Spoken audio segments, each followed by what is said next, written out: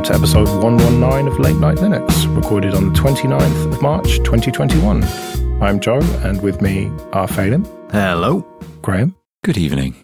And Will. Hello. So later on we'll cover some of your feedback, but first I want to talk to you guys about your home media setups. We started talking about this off-air because of a YouTube video showing you how to get Widevine working on a Raspberry Pi 4. So that means you can get Netflix and Amazon Prime and Disney Plus working. But then we started talking about our various setups, and I said, right, let's talk about this on air. And you've mentioned this before, Will, but you used to be into Myth TV, didn't you? Yeah, for a long time. I even went to the lengths of building a VGA to RGB SCART cable with all sorts of analog electronics on it to make it work, just so that I could get a really decent video signal out of the back of a PC connected to a proper good old CRT TV. So that dates it somewhat. But I think about a year ago, I decommissioned Myth TV because I just wasn't using it enough anymore. I used Myth TV for a long, long time as well. Very similar time. But I must be a similar time because I had to build an RS-232 infrared beamer to change the channels on, it was a satellite receiver. And then this satellite receiver, it was like analog capture on the Linux box, which I had a USB device so it changed the channel, and then the analog capture device basically made a recording and stuck it on the hard drive. And it was a big PC that we hid in a clothes chest in the living room. But it was before like Sky Plus and all that pause rewind of live television. So it felt really amazing when it worked, but it got so complicated, didn't it? Yeah, exactly the same. A great big, relatively noisy PC, which they then spent quite a lot of money on making quiet.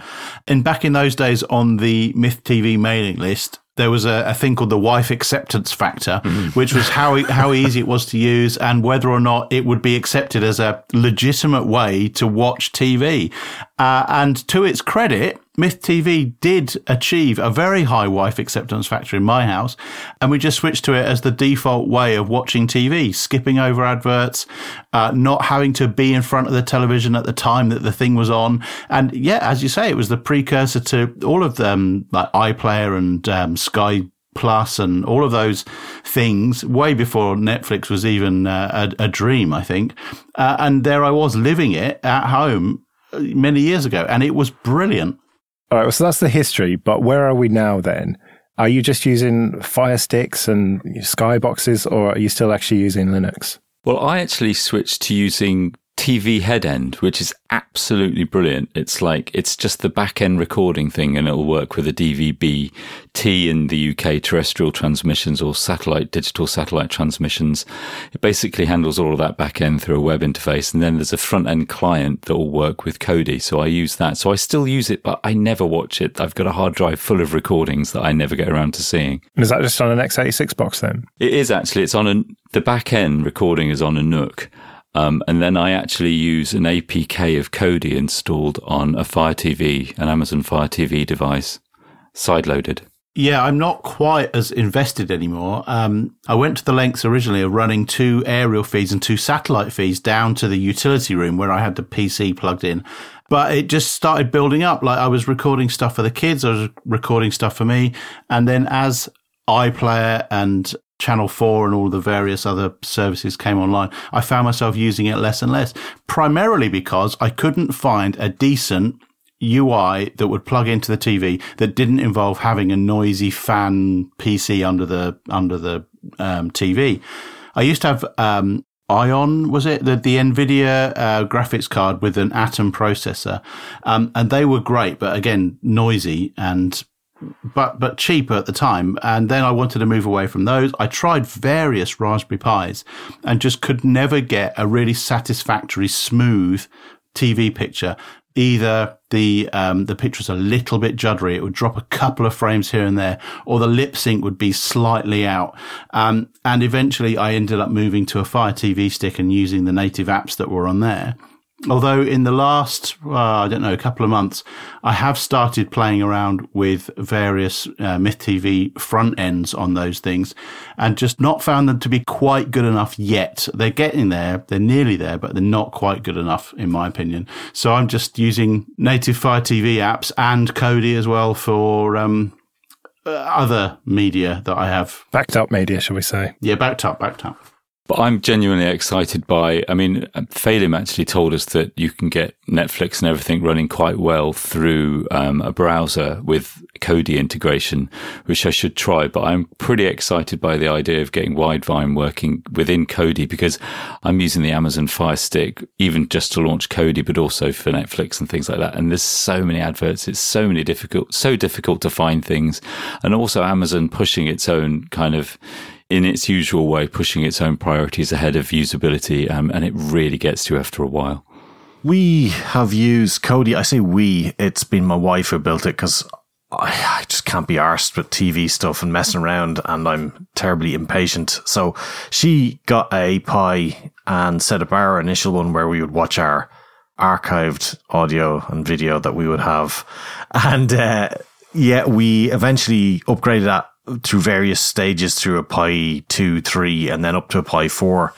And we got the TV hat for ours, because I had tried using a USB stick, and there used to always be power issues, I think, with the stick on the Pi, where it would drop out, or you get weird issues where it just wouldn't be able to write to the hard drive at the same time. So that was already on its own powered connection. It was a caddy. So there's a SSD and a caddy, fully silent, the Pi 4 with the TV hat on top. So we can get SareView, which is, I guess Freeview is probably a similar thing that you have, the free to air digital channels. So we can set that up, and it uses TV head end as well to do all that work as well, much like you were saying, Graham. So we get all the stations, anything that we want to watch, a bit of rugby or whatever, news, things like that. We don't watch an awful lot of TV, in all fairness, but use a fair bit of YouTube. So the YouTube plugin works really well. Once you've synced up all your horrible API keys, which is an absolute nightmare to sync up. Once you get those synced up, then you can watch your playlist. So you can add stuff in the browser to playlists that you might want to see. And the Kodi app for Android is fantastic. So I can be watching something on, I can say, right, send that off to the TV. One click, bang, off it goes. And that is so cool, because if you find stuff and you say, oh, look at this, and then, oh, I'll stick it up on the big screen, and then off it goes to it. The other thing is the Netflix plugin, and that downloads I think it's something massive like a gig Chrome image, extracts the Widevine plugin out of that, and then it works.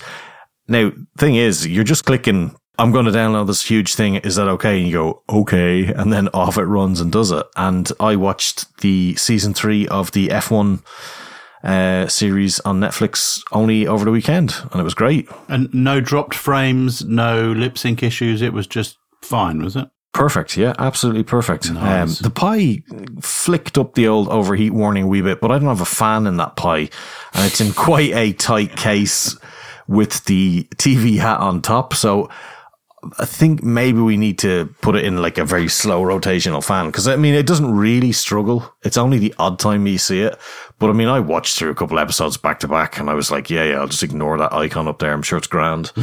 And it was fine. Well, I got a case with a fan for my Pi, and originally wired it up to the 5 volt, and it was really whiny and loud. But then I moved it over. Is it the 3 volt pin? And it works absolutely fine. It just runs slower. Obviously doesn't cool it quite as much, but it's much quieter. So that might be worth a try. Yeah, it's a real shame that somebody doesn't make a case with an absolutely huge fan in it.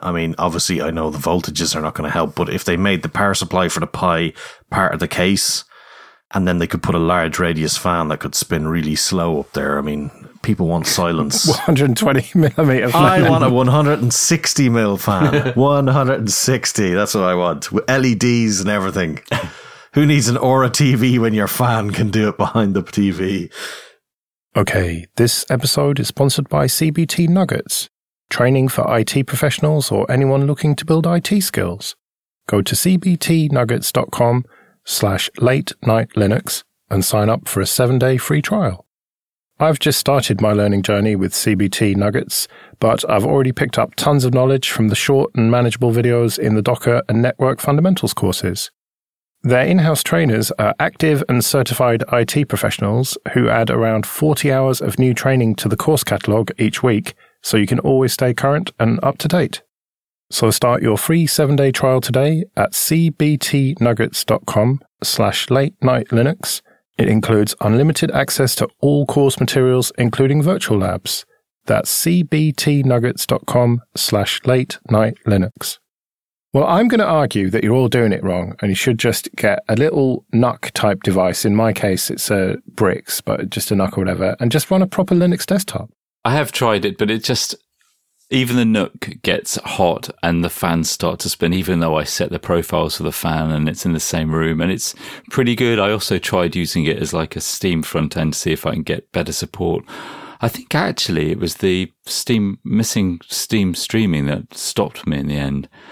But in theory, the Raspberry Pi just seems like such a perfect fit, small, low power, and with the right amount of video acceleration. And it's even the right chip. I mean, that's what that chip in the Raspberry Pi was designed for originally, was video display boxes. Yeah, but I found that I haven't tried it with the 4 extensively, to be fair, but previously with the 3, I found it just that little bit clunky on the UI for Kodi or whatever. I just found it like, just occasionally it'd just be a little bit slow, whereas a proper Linux desktop on an x86 box. Oh yeah, just allow me to get my massive keyboard and mouse out Exactly. with my big 15-foot fucking USB cable into the back of my massive PC.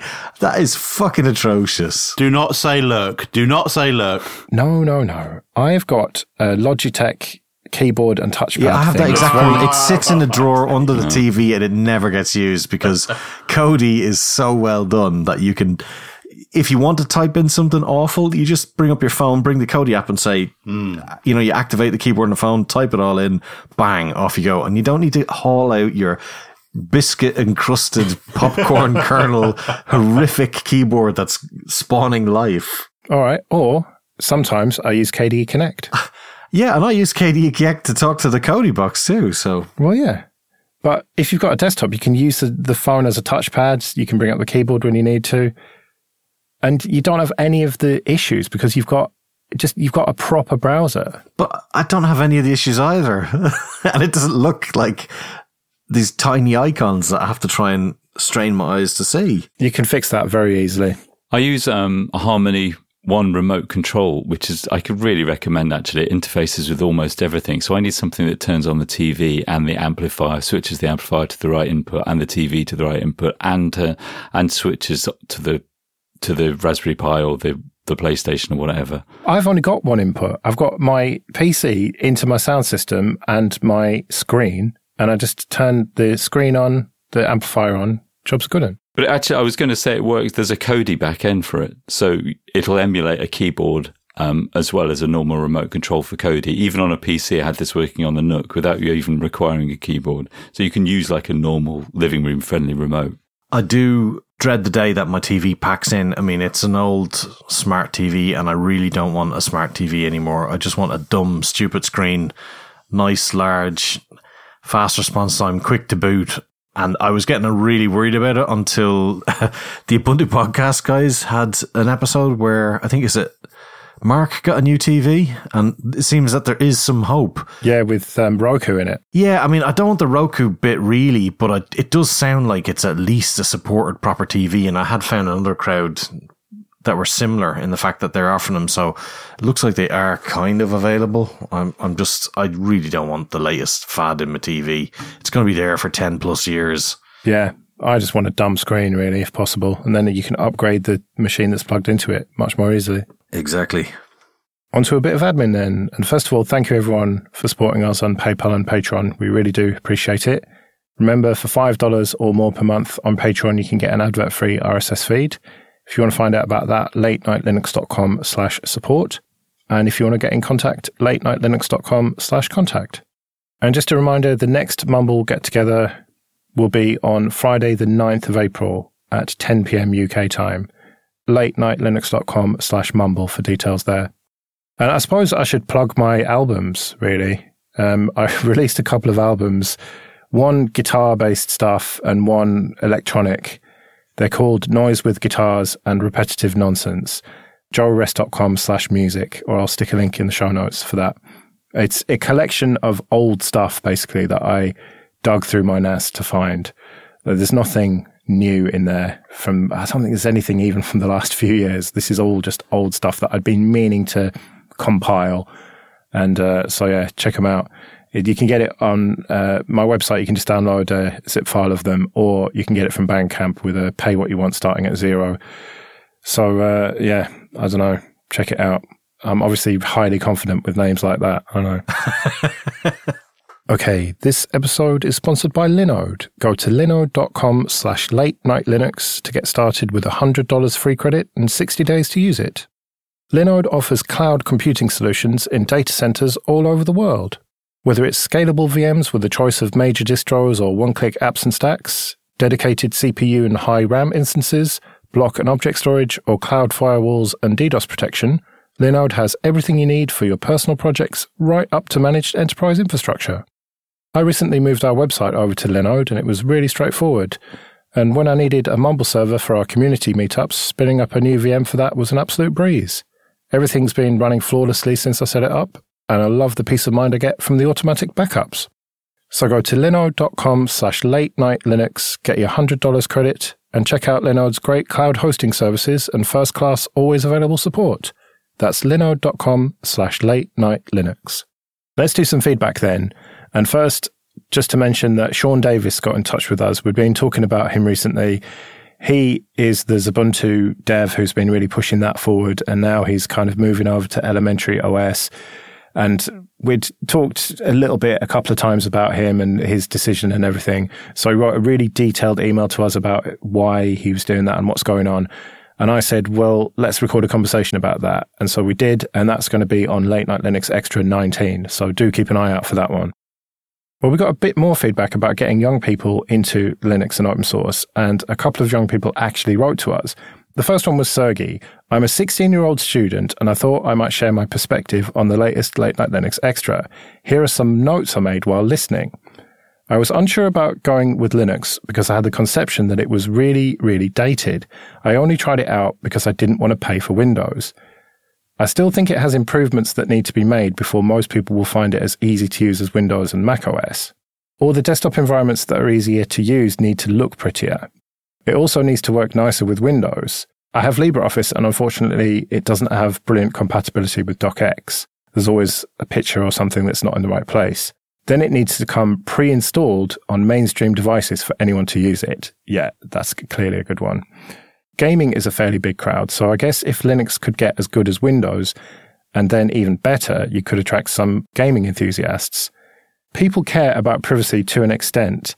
They like knowing that the OS is secure and seeing a notification of sorts when the camera is active, but they're not willing to give up much at all in favour of privacy. And this is the other message that we had from Parker. I'm currently 12 and started using Linux when I was 10, 2 years ago. The important thing I feel is important to getting kids into Linux is to interest them in the workings of Windows first and move to Linux from there. This is important because they can still play their games, but start to understand a couple of things. 1, Windows is a pain. And 2, they learn more about basic terminology. 3, it can be a stepping stone to Linux by starting with VMs and understanding how to get their games and apps working under Proton and Wine. For the more creatively inclined kids, you can go ahead and get them interested with customization, or for me, it was playing with new desktop environments that gave me a fun thing to look at, and that's how I became a distro hopper. Finally, the amazing one, speed. Windows is the worst piece of crap I've ever had to use. A 12-year-old, especially because of VR and Oculus. In any case, you show them the speed of KD or LXQt on the same device, and that will win them over as well. Most kids have no idea what Linux is. We need to spread awareness before we spread usage. All very interesting points, and interesting to hear from young people. Why are 12-year-olds listening to this effing and jeffing that we do here? They must have cool parents, that's why. We need to start putting that parental advisory explicit lyrics sticker on the front of our CDs. Yes, Parker, CD was a thing that music used to come on. Bit like gramophones. Yeah. You have to explain albums next. It's like a directory of stolen music in your downloads folder. Well, I think never underestimate the power of free. Like, even in work, I would have struggled where getting funding for licensed copies of stuff, if you can do it for free in Linux, that is a big draw. And I think got in the mid-90s into Linux by customized Explorer extensions to make Windows look different. And then that sort of drew me towards trying out a different OS. So yeah, I think they're pretty right about those types of things as well. All right, Stumpy wrote to us. On a recent episode, DuckDuckGo was mentioned, and indeed has been mentioned in the past, and it seems every time it is characterized as useless. I'm not going to waste your time by telling you it's awesome or talk ad nauseum about bangs, as it is subjective. However, it would be nice for you guys to consider use cases apart from, I find it to be crap, maybe other people can tolerate it. And he does there as paraphrasing. I find that it works for 80% of the stuff I need on the first page. Well, yeah, there's your main fucking problem. Google works 100%. But anyway, continues. I have set my folks up with it and they are perfectly fine with it, and my wife as well, and they barely know the difference. For super techies who use search as a super specific thing, then it is admittedly less useful, which to me is where bangs come in. And yes, even BangG sometimes, but the majority of the time it's okay when I'm trying to remember the syntax for find with exec, not to mention when my mom wants to find a recipe or some news event or my wife wants some gardening tips. All that is to say, the dismissal of DuckDuckGo seems not as well thought out as I think you guys are capable of. Well, no. Well, it comes down to a few things, doesn't it? The American thing, first of all, which you always go to. Yes. And again, Chris Patty, I'm looking at you. I'm not being anti-American with this. I'm just not American, and I don't live in America. I live in Ireland. Our country's not a member of the Five Eyes. Therefore, I am the enemy, in brackets, for data hoarding. And as much as DuckDuckGo might say, oh yeah, we definitely don't keep any of these searches, I don't believe them. And it's another company from a different continent, so we can't believe them. So I kind of dismissed them out of that more than anything else. And also, they're just using Bing, unless you use BangG or whatever. Like, why not just use Bing? That's an American company. Oh, right, that might be Microsoft and one layer of abstraction or whatever. It's probably pointless. I mean, I don't really think anybody cares what I'm searching for, but if privacy is the big thing, I don't know if I can believe it. Okay, so that's the first aspect. The second is, it's just not as good as Google. And Start Page is just Google, isn't it, effectively? Which is what you use, Phelim. Yeah, effectively, yeah. And 80% of the stuff that you need, like, that's shit. I'm sorry, but 8 out of 10 is not good enough for me. I want 10 out of 10. I want 11 out of 10. I want Google to tell me what I want to know before I even know I want to look for it. Like on YouTube. But literally, I open YouTube, fucking the first video is always the one that I'm looking for. Taylor Swift, isn't it? No, I actually actively deleted all of Taylor Swift from my history because I thought it's getting too much, Joe. You need to knock it off. You want some variety? Yeah. I'm not even joking. Okay, this episode is sponsored by Datadog, the full-stack observability platform for real-time Linux monitoring. Create drag-and-drop dashboards to easily monitor enriched log data, seamlessly trace requests across distributed systems, and pivot between correlated data for rapid troubleshooting. With Datadog, you can improve performance with proactive alerts forecasting Linux OS resource usage and more. Break down communication barriers and add context to those alerts by notifying your team members through the tools you already use, such as Slack, PagerDuty, or others. Try Datadog and get full visibility into your environment today at datadog.com/late-night-Linux. Sign up for a 2-week trial, create a dashboard, and you'll receive a free Datadog t-shirt. That's datadog.com/late-night-Linux. All right, well, we got quite a lot of feedback about SUSE. We asked for people who are actually using it, and it turns out that quite a lot of people do. Yeah, Stephen wrote in and said, as an application specialist for a high-end CAD reseller, I have OpenSUSE for running the software we sell. SUSE and Red Hat are the only 2 certified distros for the CAD software in order to still garner tech support and bug fixes. Interesting, but not a huge surprise given that they are 2 huge enterprise distros. Although, you'd think Ubuntu would be on there, but maybe not. Then Sean says, I'm an American living in the US, and I've been a Linux user and sysadmin for over 25 years. In that span, I've run and or supported most or all of the current major distros at one time or another. I've personally found OpenSUSE to be the most advanced, reliable and well-designed Linux operating system I've ever installed. Whenever I've my choice of operating system for a project, I choose OpenSUSE. As a former Red Hat certified engineer and someone who currently supports RHEL and CentOS systems for customers, I'd also like to mention that I find OpenSUSE to be very familiar to RHEL CentOS from a administration perspective. For anyone currently looking to make a change from CentOS to another OS, I believe they would find the transition to OpenSUSE Leap to be fairly straightforward experience. Not seamless, perhaps, but at least streamlined. And Aitor said, I've been using OpenSUSE Tumbleweed after going through Mandrake, Debian, Ubuntu, Gentoo, and Arch. It's great. It's a great rolling distro. ButterFS and Snapper, great KDE integration. Also, SUSE has provided so much good stuff to the community. Open build system, Open QA, pushing for ButterFS. They deserve so much more credit. And by the way, I live half in Ireland, half in Spain. It's nice that he can. It is nice that he can, yes. Wish I could. And we have another one. This one's from Josh. Just to share, I'm in North America and I've been using OpenSUSE as my daily driver desktop for around 17 years now. For my needs of programming, media consumption and communication, it does a fantastic job. I started with Red Hat, then Fedora when that came out, and SUSE to try something new. And every one of the 7 to 8 other distros I've tried out since then, I keep going back to SUSE's brilliant combination of YAST, KDE, and stability/maturity.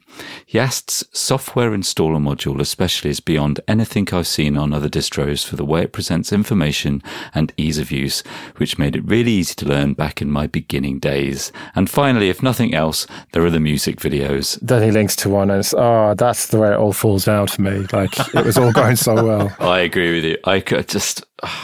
have a bit of fun, fair enough, but I don't think it's helping their image. But maybe it's a European thing. I don't know how you feel it. We're very exclusive and sophisticated over here, don't you know? And Dave said, at work, we have a Dell EMC IDPA backup appliance that runs all the components of the EMC Avamar backup suite of applications in a virtual environment within a physical rack.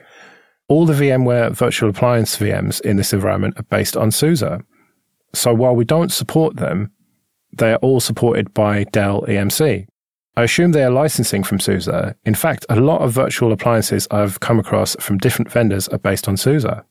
That sounds like a good earner for them. No wonder they can do this IPO, eh? And before we move on from talking about OpenSUSE, I just want to mention the OpenSUSE conference, which is on the 18th to the 20th of June. Have a look at events.opensuse.org for more information. All right, well, I'll put a link in the show notes. Dave also said, on the NFTs, are these a way of replacing the physical media of a digital object for DMCA purposes? For example, today if I buy a movie or album from iTunes, then iTunes needs to be available for me to play that item. I found this out the hard way when I moved and thought I could still play movies purchased via iTunes and downloaded them locally before I had internet set up. Could these be a way to verify a purchase or ownership of digital media that isn't tied to a specific company? Possibly also allow people to transfer digital assets between services while providing proof of ownership. What do we think of that? It sounds like possibly. Sounds over-engineered for that purpose. Yeah. NFTs will be a bad dream and will be completely forgotten about in about 6 months. Graham still disagrees, I take it. No, I don't think like contracts in like Ethereum blockchains will go away, which is essentially what these are. I still don't understand it. I don't think anyone really truly does. It's the kind of thing that everyone just pretends to understand. Oh, yeah, totally, yeah, I'm making loads of money. And then just, I don't know, I retweeted something funny today, like comparing it to the tulip bubble is offensive to the people who bought tulips because at least tulips exist. Well, they did at the time. Well, apparently some people were actioning it, that some of the tulip mania stuff was based on speculation of tulips that hadn't existed yet and stuff. So it's not a million miles away from that, but it just seems like madness. But then Bitcoin kind of did 10 years ago when that started to appear, and that's worth, $50,000. And what is existence anyway in experienced reality? Jesus Christ. You don't actually see with your eyes. Yeah, it's all in your brain and stuff. And yeah, if this monitor that I'm looking at doesn't really exist like that. It's a bunch of atoms, but those atoms are actually just, strings or whatever, vibrations. And that's right. You're spot on, Graham. You see a turtle on its back in the sun. Yeah. You're all fucking replicants. Which turtle? What one? Oh, you'll be getting his bloody synthesizer out next time. All right, well, we better get out of here then. We'll be back next week when we'll probably be talking about what's been going on in the news. But until then, I've been John. I've been Phelim. I've been Graham. And I've been Will. See you later.